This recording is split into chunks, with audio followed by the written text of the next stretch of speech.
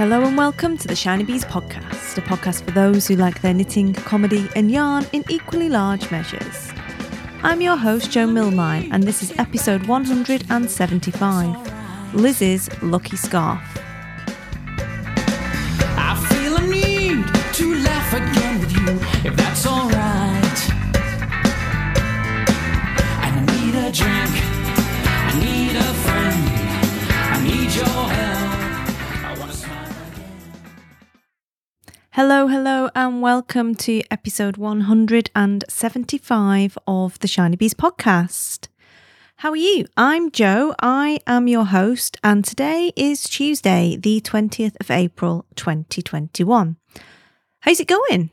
How have you been since last time I was with you chatting all things knitty, in particular all things that are gifts for knitters that are not more yarn? And had lots and lots of feedback from that episode and some other ideas that I'm hoping to be sharing with you over the coming episodes about other stuff that you could potentially gift to a knitter that's not more yarn. And a lot of people are sporting those Adidas trainers now. I've been tagged in a lot of enabled posts, which always makes me smile. And you know what? They're 25% off at the moment as well in the Adidas store. So get amongst it. Go and get yourself some of those trainers. You won't regret it. So if you are a new listener today, welcome. Glad you found us, glad you found the show, and I hope you will enjoy hanging out with us and what you find here. And if you are a returning listener, as always, mega grateful for you to come back and listen to me and hang out with us again. It's always great to have you. This episode is recorded in memory of one of our listeners, and the reason why the podcast was delayed from Friday was due to the really sad news that one of my absolute favourite listeners and dear friends, Elizabeth Marley, Liz Marley as you might know her, or at Greenside Knits on Twitter, that was the place she hung out with the snark, very sadly passed away extremely suddenly last week. And to be honest with you, I was in tears all day on Friday. I was absolutely gutted to hear this really unexpected news, and it completely knocked me for six, and there was just no way that I could record an episode on Friday because I was just gutted, basically. And the title of this episode is Liz's Lucky Scarf, and you'll find out why that is the title that took me this week. But yeah, hopefully I will do Liz proud with this episode that she won't hear, but a lot of her friends will, and hopefully, you know, she'll be sat on a cloud somewhere, knocking out a row with Heather Sparkle Duck, and we'll catch this episode in her own due time. So what have I got for you today? I've got a bit of an update of what's been going on and some of Liz's favourite stuff, some knitting, some gin, and some book recommendations. So it's going to be a chilled out episode. We're just going to have a bit of a catch up and, you know, hang out with each other again. So grab your knitting, grab your gin, and let's crack on with the show.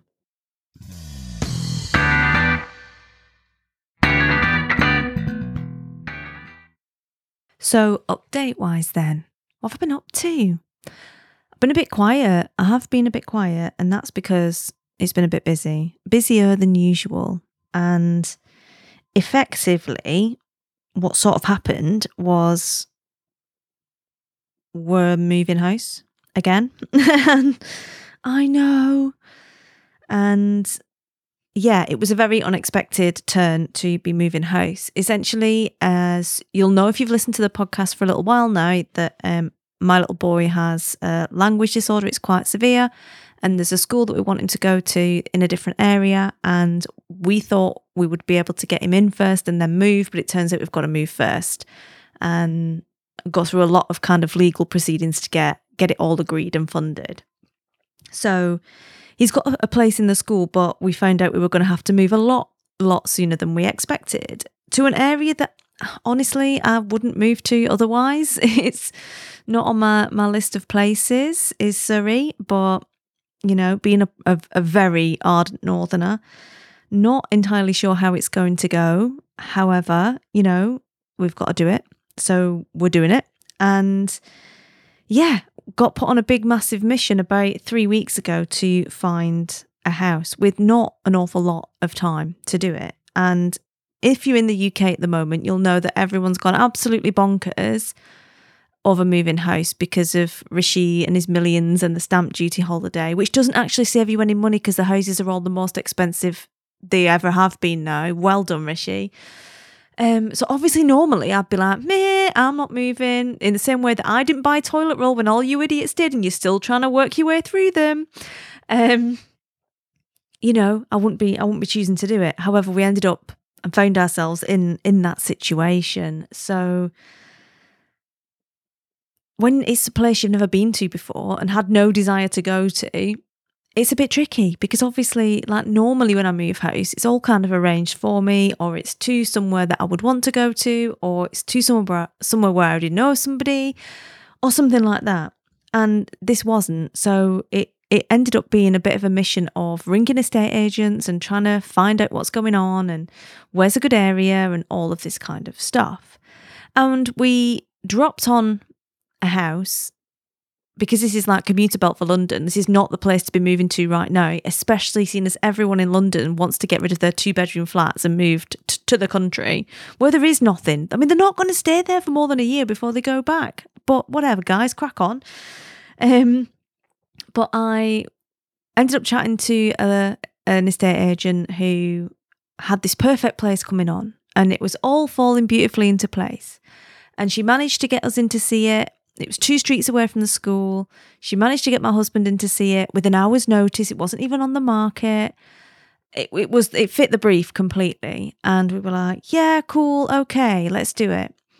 And then I wanted to go and have a look at it and just to check what it was like, because he wasn't very keen, needed a lot of work. But I am the interior design master. So I'm like, yeah, no, we can do it. Let me go look. Let me just go see and I'll tell you what we can do. So I went to go see it.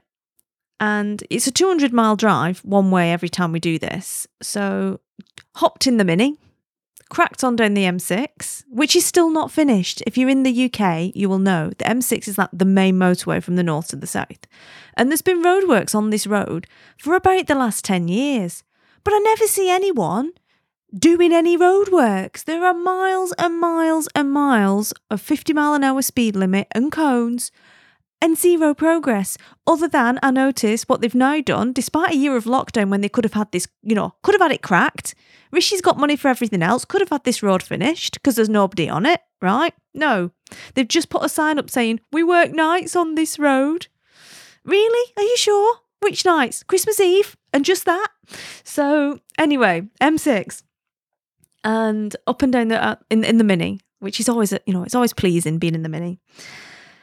And I went and saw it and we decided we were going to buy this house. So I got stuff to schmooze the estate agent. I did all of the right things. And unfortunately for us, there was someone else who'd also seen the house on the morning because it had gone on the open market in the meantime. And had we just offered on it beforehand, we would have had the house. But we didn't. And we both offered the same money, and the vendor picked us because of the reason why we were moving, because she also has a child with additional needs. So she understands how it is, right? Unfortunately for us, the other person involved didn't like losing and, had 2 flats in London she didn't even need to sell to move to Surrey. We're busy cutting kidneys out of our kids to finance this. And it just turned around and said, well, what about if I offer 25 grand more? Even though she knew the reason why, the entire family are moving there. So I fully expect to, find an article about her being squashed by a house in the future. But effectively that meant that we were gazumped after having the offer accepted and had to start all over again, which was pretty soul destroying, especially on Easter weekend when nobody is selling anything. Everything's already under offer because it's commuter belt for London, and we literally had a week to get it done because I was going to be solo parenting again, and you just can't hop off down the motorway to go look at a house on a few hours notice when you've got 2 kids and 2 geriatric dogs with various ailments. So not ideal, don't mind saying. But I figured, right, you know what? Let's put ourselves in the right place. at the right time. Let's do everything we can, throw everything we can at it. So I rang every agent and told them I was going to be there the following Thursday and Friday. I filled up the Mini and prepared myself to be there and booked a viewing on every single house that was available, that was doable. Basically, I booked a house and I told them all I'd be there on Thursday and Friday, and I didn't really need any notice, and just to call me if something was going to come on. So I packed up the Mini, and it was a bit of a cold snap that week, and I decided that I was going to take my look. I needed some Liz look. So I decided to take a scarf that had been hand woven by Liz, Greenside Knits. And this scarf has always been my lucky scarf since I won it, because I won it at Pod Retreat 1, the first one, which you can hear all about on Swans, Clowns and Unicorns is the episode. It's a very early episode of the podcast, and I talk in that about Pod Retreat. It was hilarious, down to the really strange artwork, the Batwing tracksuit, everything about it was so funny. And that's where I first met Liz in person, and she was just an absolute riot. So witty, so fun, and just like really, really lovely person to be around. Really, really enjoyed her. And we had like a little, you would bring a gift and we'd all have a swap, right? Like Secret Santa, but without the Santa because it wasn't Christmas. And we all swapped. And I was lucky enough to receive Liz's parcel, which was this beautiful, beautiful hand woven from hand-dyed yarn scarf. So it's mostly purple and it's got all these different colours in it. So it looks a little bit tartan and rainbow at the same time. And these were all bits from other projects that she'd made that were leftovers, and then she'd woven them into this purple Malabrigo. And I was just loving it because I'm like, you've all got potential. Like, you've got a skein of yarn, and I mean, it's beautiful yarn. Like, I'm loving your sparkly grey yarn there, Amy Knit Spin Cake. Like, little bit of looking when everyone else was opening theirs, and then I got like something finished. Bearing in mind that I had 2 small kids at this point and not much time for knitting. Not much has changed really, but I got this scarf, and it was my lucky scarf. From getting it, I'm like, look at me, like, put it on, lording it over everyone, like I do, just being a bit of a brat, and loved it. And so every time since that point that I have needed some good luck, I have gone to my Liz's lucky scarf. And I've got tons of shawls, right? Could have picked any of them. But I decided that I wouldn't need a jacket. If I had, like my jumper on, woolly jumper and a woolly scarf, I wouldn't need a jacket because you're kind of jumping in and out of the car and people turn the heating up too high and you don't want to be sweaty. I hate being sweaty. But I'm like, I've got my lucky scarf, right? So I'm going to be right because I've got my lucky scarf. Liz's lucky scarf. Anyway, Liz's lucky scarf is still lucky, right? Still doing its job, because on the Wednesday night, when I was seriously considering chinning it all off and just going home because I did not want to get involved in this at all, and I was really despondent, on Rightmove, up pops this house from an agent that had not been extending an awful lot of effort schmoozing, just from a different town. It wasn't exactly where I was looking. It was off to one side, but still very doable. And it pops up. So I asked Millie, because I was driving the next morning straight away to go and start a day of viewings. I asked him, can you please call them? It looks nice. Can you call them and get me in today? Here's the spreadsheet of where I'm going to be at what time. Please pick a good time and let me know. Anyway, Liz's lucky scarf on, Mini, music, and off we go.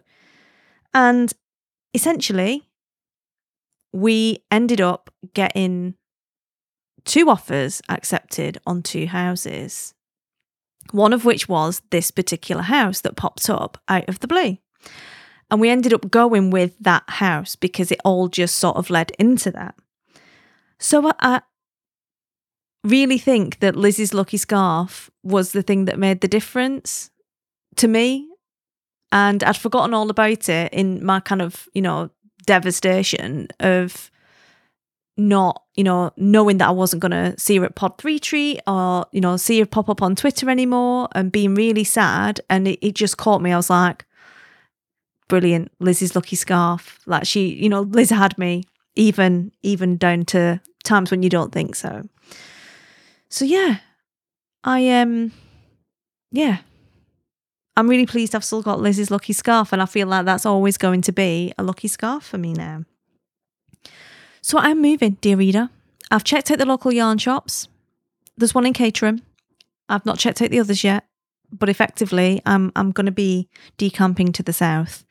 I'm not quite sure how I feel about the Village Bakery offering footlong vegan sausage rolls right now, being a staunch northerner, but I'll get there. I'll get there eventually, I think. So, yeah, really cool. So all systems go. I don't know how I'm going to keep the podcast going over the next few months. I've not even thought about that yet. But effectively, that's what I've been up to. That's what I've been doing. And that's why it's been so hectically crazy. Starting legal action with the council, moving house, getting gazumped, all of that stuff. It just doesn't really lend itself to getting some things done. And sometimes you've just got to say, you know what? I've got to let it ride. I can't do everything. And it's okay to say no. And another one of my lovely listeners and my coaching group said to me, I'm in awe of what you do. Like, I can't believe you just, like, stuff like this happens and you just get on with it. And, you have to move, or the kids or whatever. And you're just like, it's like you can't, you can just deal with anything. And obviously I was a bit bashful. I was like, no, everyone just gets on with it, don't they? And she's like, no, really, like, it's a talent. And it just got me thinking. I'm like, well, when you jump out of a plane, right? Not that I recommend this. I mean, I don't know why you would jump out of a perfectly serviceable aircraft, frankly. But when you jump out of a plane with a parachute, and I know this, I've been trained in it, right? Because I used to be a gliding instructor when I was a kid. Well, I was an adult, but like younger, 19. And I learned how you're supposed to land if you have to egress the aircraft in an emergency with a parachute, right? And you kind of land with your knees bent and together, and then you roll, right? Roll onto your side. If you try and land straight, you're probably going to break your legs and your back, right? You're going to shatter a femur. It's not going to be pleasant. And you're probably going to break bones anyway. But the key is to hit the ground rolling, right? And that is my recommendation to you. Like, if you're in a throw yourself out of a plane situation or anything else, just hit the ground and roll, right? Don't fight it. Don't try and fight the ground. Just hit the ground and roll. Everything, just hit the ground and roll. Spread the force, okay? And then you're probably just going to get some superficial injuries and not a shattered femur. So yeah, crazy. So that's where we are. But that has meant that some of the other peripheral activities that have been taking part in have sort of fallen to one side. One of which being the yoga, which was a daily practice for almost a year that just went off a cliff. And also the podcast, I was just like, nope. So there's been no show notes for the last 2 episodes. There's been no recordings for about a month. But I was just like, nope, got to say no to that. And the knitting as well, obviously has taken a little bit of a hit because it's just been so kind of frazzling. However, I've come back round to it. So I decided not to self-flagellate over the yoga. I mean, I'm going to flagellate enough because my arms are not as strong as they were. And I'm now restarting another year of yoga. I'm just going to restart again, start the chain again, see if I can get to 365 again. Why not? Right? Every day. So I've restarted that with no guilt. I'm just like, okay, day 1, let's go. And I've also reinvigorated the knitting. So last time we talked about what I was knitting on, I was working on my Delicious Little Joys knit along project. And I'm pleased to tell you I'm still working on that. It was only 400 yards of shawl, but things happen. One of these things being knitting on a shawl when you're too tired. Yes. So the project is Glitz at the Ritz by Helen Stewart. It is a free pattern from Knitty. And the yarn that I'm knitting it in is Beedale 4-ply, which is an Eden Cottage Yarns yarn. And it is 50% baby yak and 50% silk.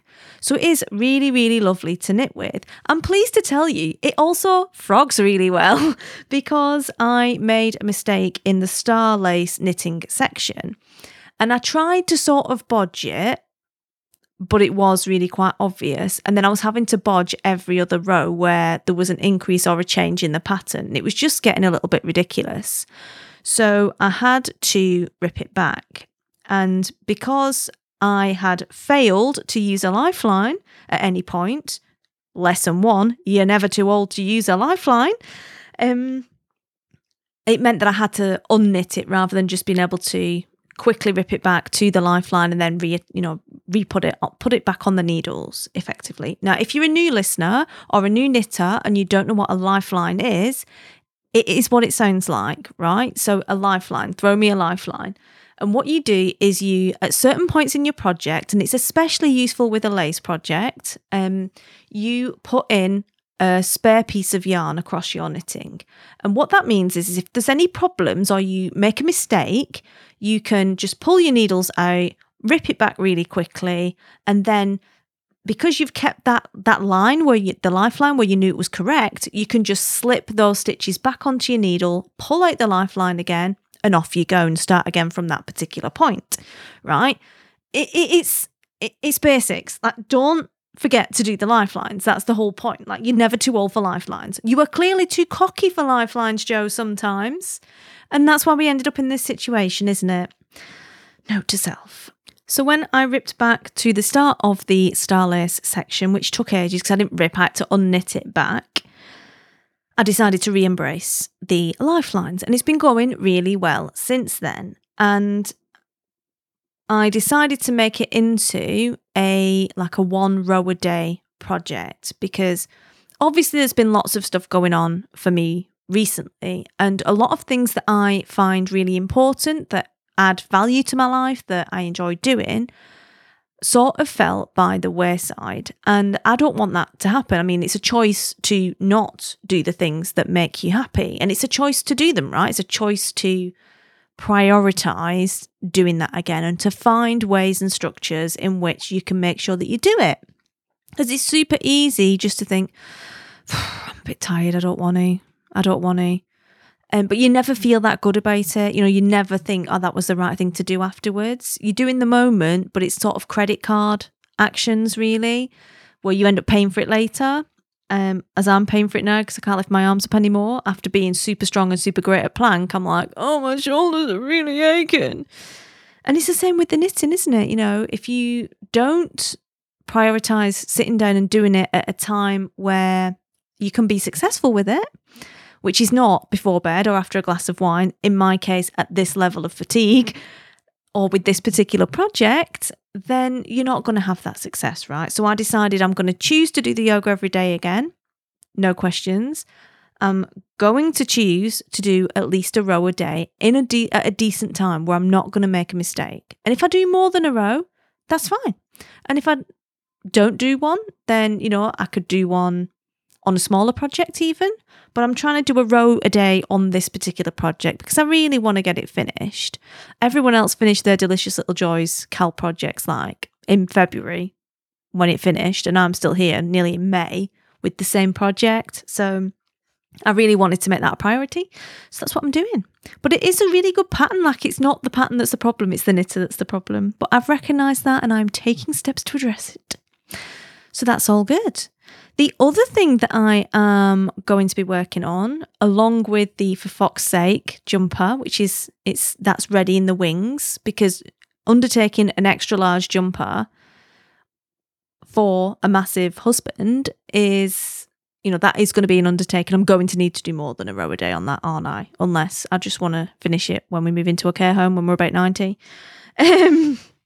But the other project that I'm working on that's hopefully going to be a bit smaller and, one of those things that I can work on more when I'm not 100% is I'm going to be making a blanket out of West Yorkshire Spinners Colour Lab yarn for my little nephew.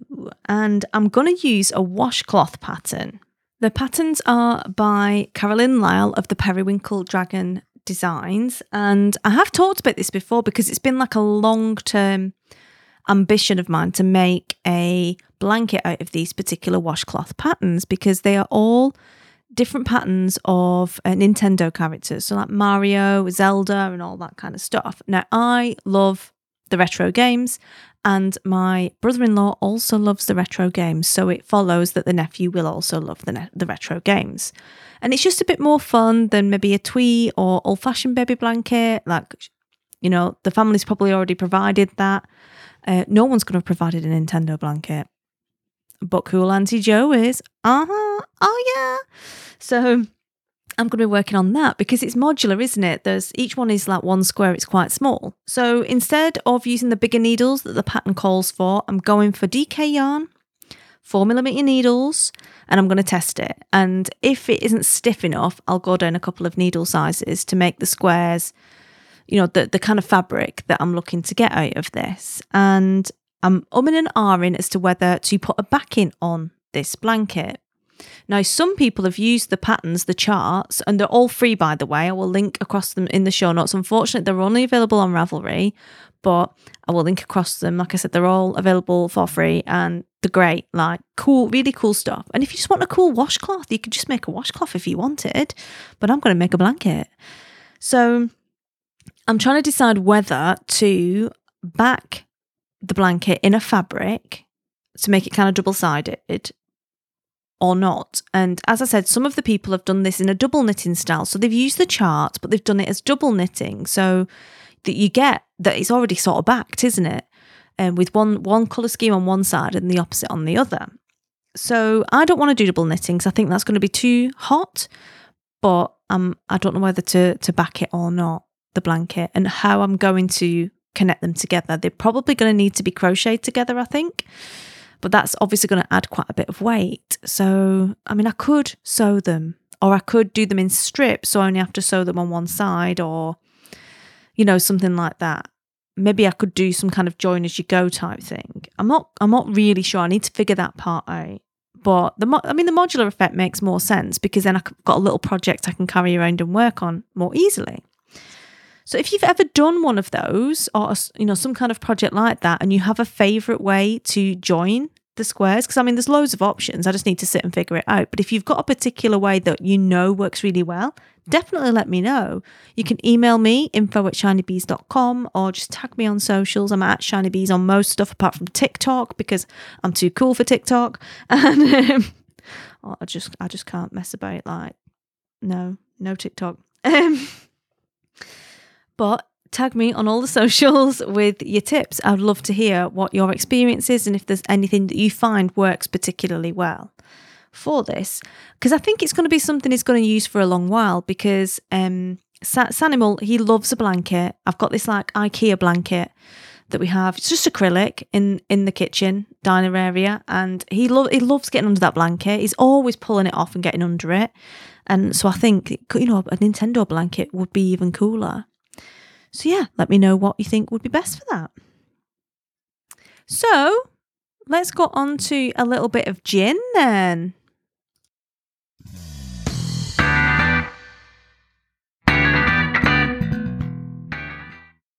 So we're going to stop for a little refresher.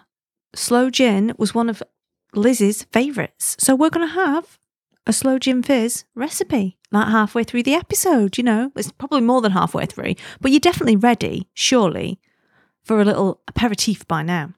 So you will need 50ml of sloe gin, 20ml of lemon juice, 15ml of syrup, and 20ml of egg whites.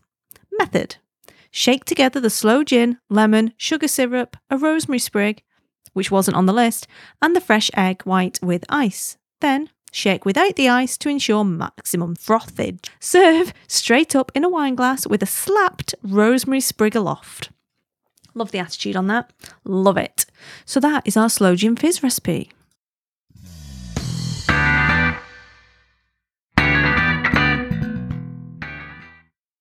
So into the book section then. It's been a little while since we have chatted books on the podcast, but I have been merrily working my way towards my goal for 2021 of reading 100 books in a year as a challenge, which sounds super easy. Like, I reckon I read a lot of books. I've always got several on the go. But as with all these things, it does sometimes seem to take a while to get through them. And when you look at how many you've kind of got through at the end of a specific time frame, it's not always as many as you think. But I am on Goodreads. You can find me on Goodreads as Jo Millmine if you want to go and look at any of the books that I am reading. And I just picked out a few to share with you for some ideas of ones that you might want to try. I know some of you will have read some of these, and I'll always love it when people let me know what books they're reading. We actually have in the Shiny Bees community over on Mighty Networks, we have like a bookish knitters topic where people are sharing their books that they're reading and recommendations, which is really good, right? Because you don't want to end up, it's nothing worse than getting a book and it being a bit rubbish. So luckily I was given or lent a big box of books by my dear pal Gingerbread Bunny, and she is into the same sorts of books that I am. So unlike Rural Library Roulette, which was a very big sport of mine for the last couple of years, where I would go into the local library and see what I could find in the fantasy section, in a library that was mostly crime books and Mills and Boon. But these ones are pretty good, and you generally don't find many in the library. Like if you've got a library that doesn't have a full set of Terry Pratchett, they're probably not going to have a great urban fantasy sci-fi game. But luckily, I've been lent quite a few and been recommended a few. So I have 3 choices for you today to recommend to you and give you a bit of a review of what I thought of them. So first up is the Parasol Protectorate series by Gail Carriger. Now, there's 5 in this particular series. She's written a lot more books other than this anyway, but the 5 books in this series are Soulless, Changeless, Blameless, Heartless, and Timeless. Now, it's set in Victorian times, so all of the steampunk and bustles, right? Strong female protagonist, Alexia Tarabotti, tick. She's the soulless one. There are werewolves, there are vampires. It's a fantasy. All good, right? All good. Now, I did really love the wit and the banter in this series. Like, she doesn't mess about, does old Alexia. She is quite cutting with her bants. She's funny, quite irreverent and very capable lady. So we always enjoy that, right? It's always fun to read books about that. But what I didn't like, I mean, she ended up killing a vampire with her umbrella in the opening pages of the first book. Love that. Happy days. This is the kind of girl that I could go drink gin and knit with, right? Absolutely. But I was just a little bit kind of when she ends up getting married in the first book. Like I did not feel like she needed to be married in the first book. I mean, for a start, that banter could have been dragged out for at least 3 or 4 books, right? And I'd have enjoyed that bit of bickering, bit of one-upmanship or one-up-womanship. Happy days. I would have enjoyed that. I was just a bit like, this is pedestrian. So that was a bit annoying. And it did kind of find its way after that. And the following couple of books was really fun. And there was a lot of kind of, back and forth and character building that I really enjoyed. The last one sort of fell on its arse a little bit, I have to say. It only just felt like we got into the series, and the last one just felt like a bit of a, let's just get it wrapped up and done. It didn't flow very well. Like some of the storylines that I would have enjoyed getting into were again just a little bit rushed, and it was a bit bitty. Like I didn't really love the last one, so I was a bit sad about the ending because it didn't really feel like that should have been the end and that should have been the way it's done. But I don't know, maybe that's how book deals go, right? So it was a fun read and I'd recommend having a look at it, but I found some parts of it a little bit twee and frustrating, particularly the need to be married to someone for the story to progress. I'm a bit like, nah. Don't really feel like this fits with the character, of the times, I guess. But anyway, that is the Parasol Protectorate series. Soulless, Changeless, Blameless, Heartless and Timeless by Gail Carriger. Number 2 is Strange Practice, Dr. Greta Helsing, number 1 by Vivian Shaw. Now again, it's an urban fantasy. Somewhat unsurprisingly, I don't really read anything else. And in the sort of fiction side of things anyway, it's definitely like a 95% fantasy, werewolves, vampires, witches stuff. because it tends to be quite witty. So that's why I like it. But it's another one of those by Vivian Shaw. And essentially, Greta is a doctor for the supernatural. And she has to stop a weird cult of like satanic monks from basically killing her and all of her patients. Also contains vampires and demons. And it was quite good. I liked it. It reminded me an awful lot of the Invisible Library series by Genevieve Cogman, which I've talked about on the podcast before. Again, really loved it. Strong female protagonist, vampires, werewolves, all of that stuff, fantasy. But a lot of how things went and her advisors and her little gang felt very reminiscent of the Invisible Library, which, not in a bad way, just reminded me of that, unlike the next book, which I will come on to. So definitely worth a little look at that one. It doesn't get the best reviews from some people who didn't like the writing style. I didn't find it to be a problem, and apparently the audiobook is a bit flat. Again, I didn't listen to the audiobook, so I can't personally comment on that, but it's something to bear in mind if you are an Audible person rather than a read the book person. So that is Strange Practice by Vivian Shaw.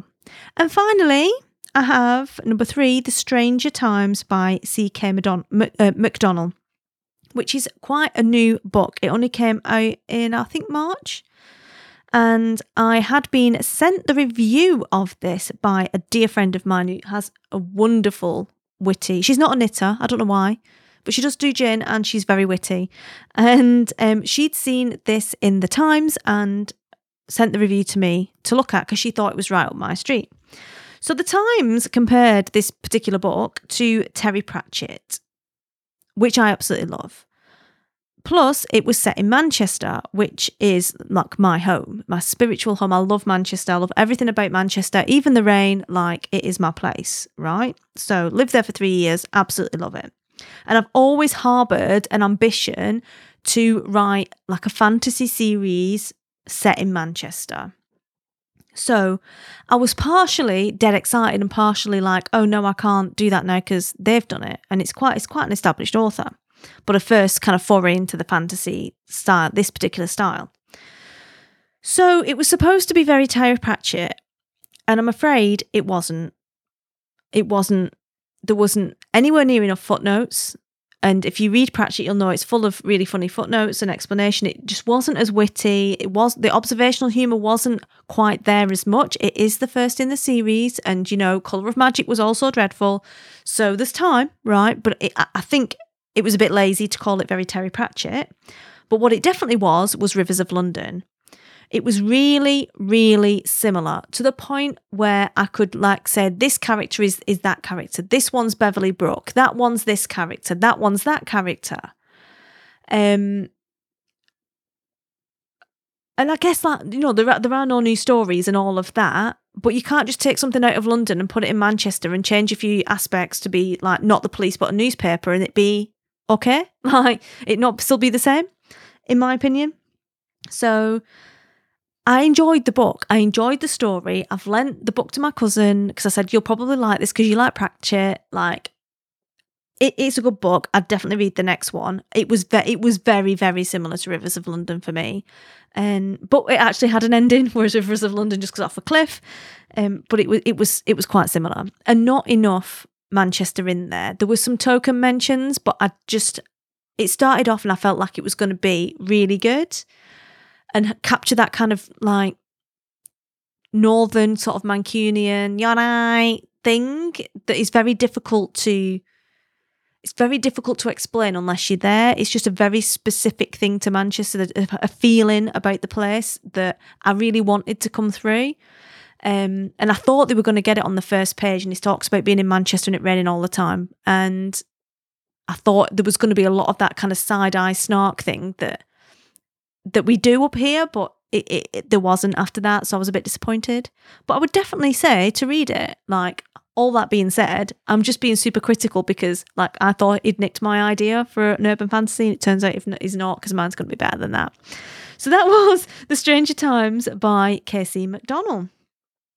So that's all we've got time for this week, and I hope you've enjoyed the show. And thank you to Liz for inspiring the different parts of this episode, and for my lucky scarf, which is always, always truly, truly appreciated. I'm very, very, very much going to miss her around at knitting events. And in fact, the last time I saw her, last funny Liz anecdote for you, was at Yarnporium in London. And I'm walking around, at a yarn show in London. And then I wasn't expecting to see her. And I spotted her, and I'm very over the top and excited anyway around people. But I absolutely love Liz. And I wasn't expecting to see her. And I don't know why it didn't occur to me to ask if she was going. But I wasn't expecting to see her, and I spotted her. And literally every dog within the square mile had his paws over its ears. I was just like, I'm so Liz, I'm so excited. Like some kind of demented spaniel puppy. And because that's what I'm like. I'm very, very animated. And especially when I like someone, right? And she just, bless her, she just looked at me with this wry half smile that she does. And she's like, Jo, lovely to see you. How are you? And I'm just like, I'm so excited because I wasn't expecting to see you. And here you are. And it's so amazing. And she's just like, in her imitable way, was just like, I don't know why you didn't expect to see me, Jo, because it is a yarn show and I do work around the corner. And I was just like, yeah, you've got a point there, mate. I'm so excited. And I was genuinely delighted to, genuine joy to see her. And that is the person that she was. And it was really good to see people on Twitter sharing the memories of her, and that she'd made this impact and this impression and was so kind and so lovely to so many people. And I just felt really happy that other people had got to experience the Liz that I'd got to experience. So I am devastated, and I will really, really miss her, but hopefully she's now forever immortalised on the podcast as well. So that's all we've got time for this week.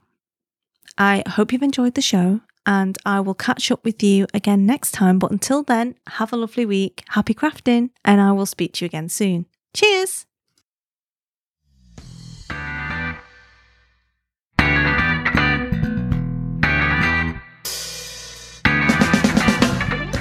You've been listening to the Shiny Bees podcast. Show notes for this episode can be found at shinybees.com/175. Touch with you.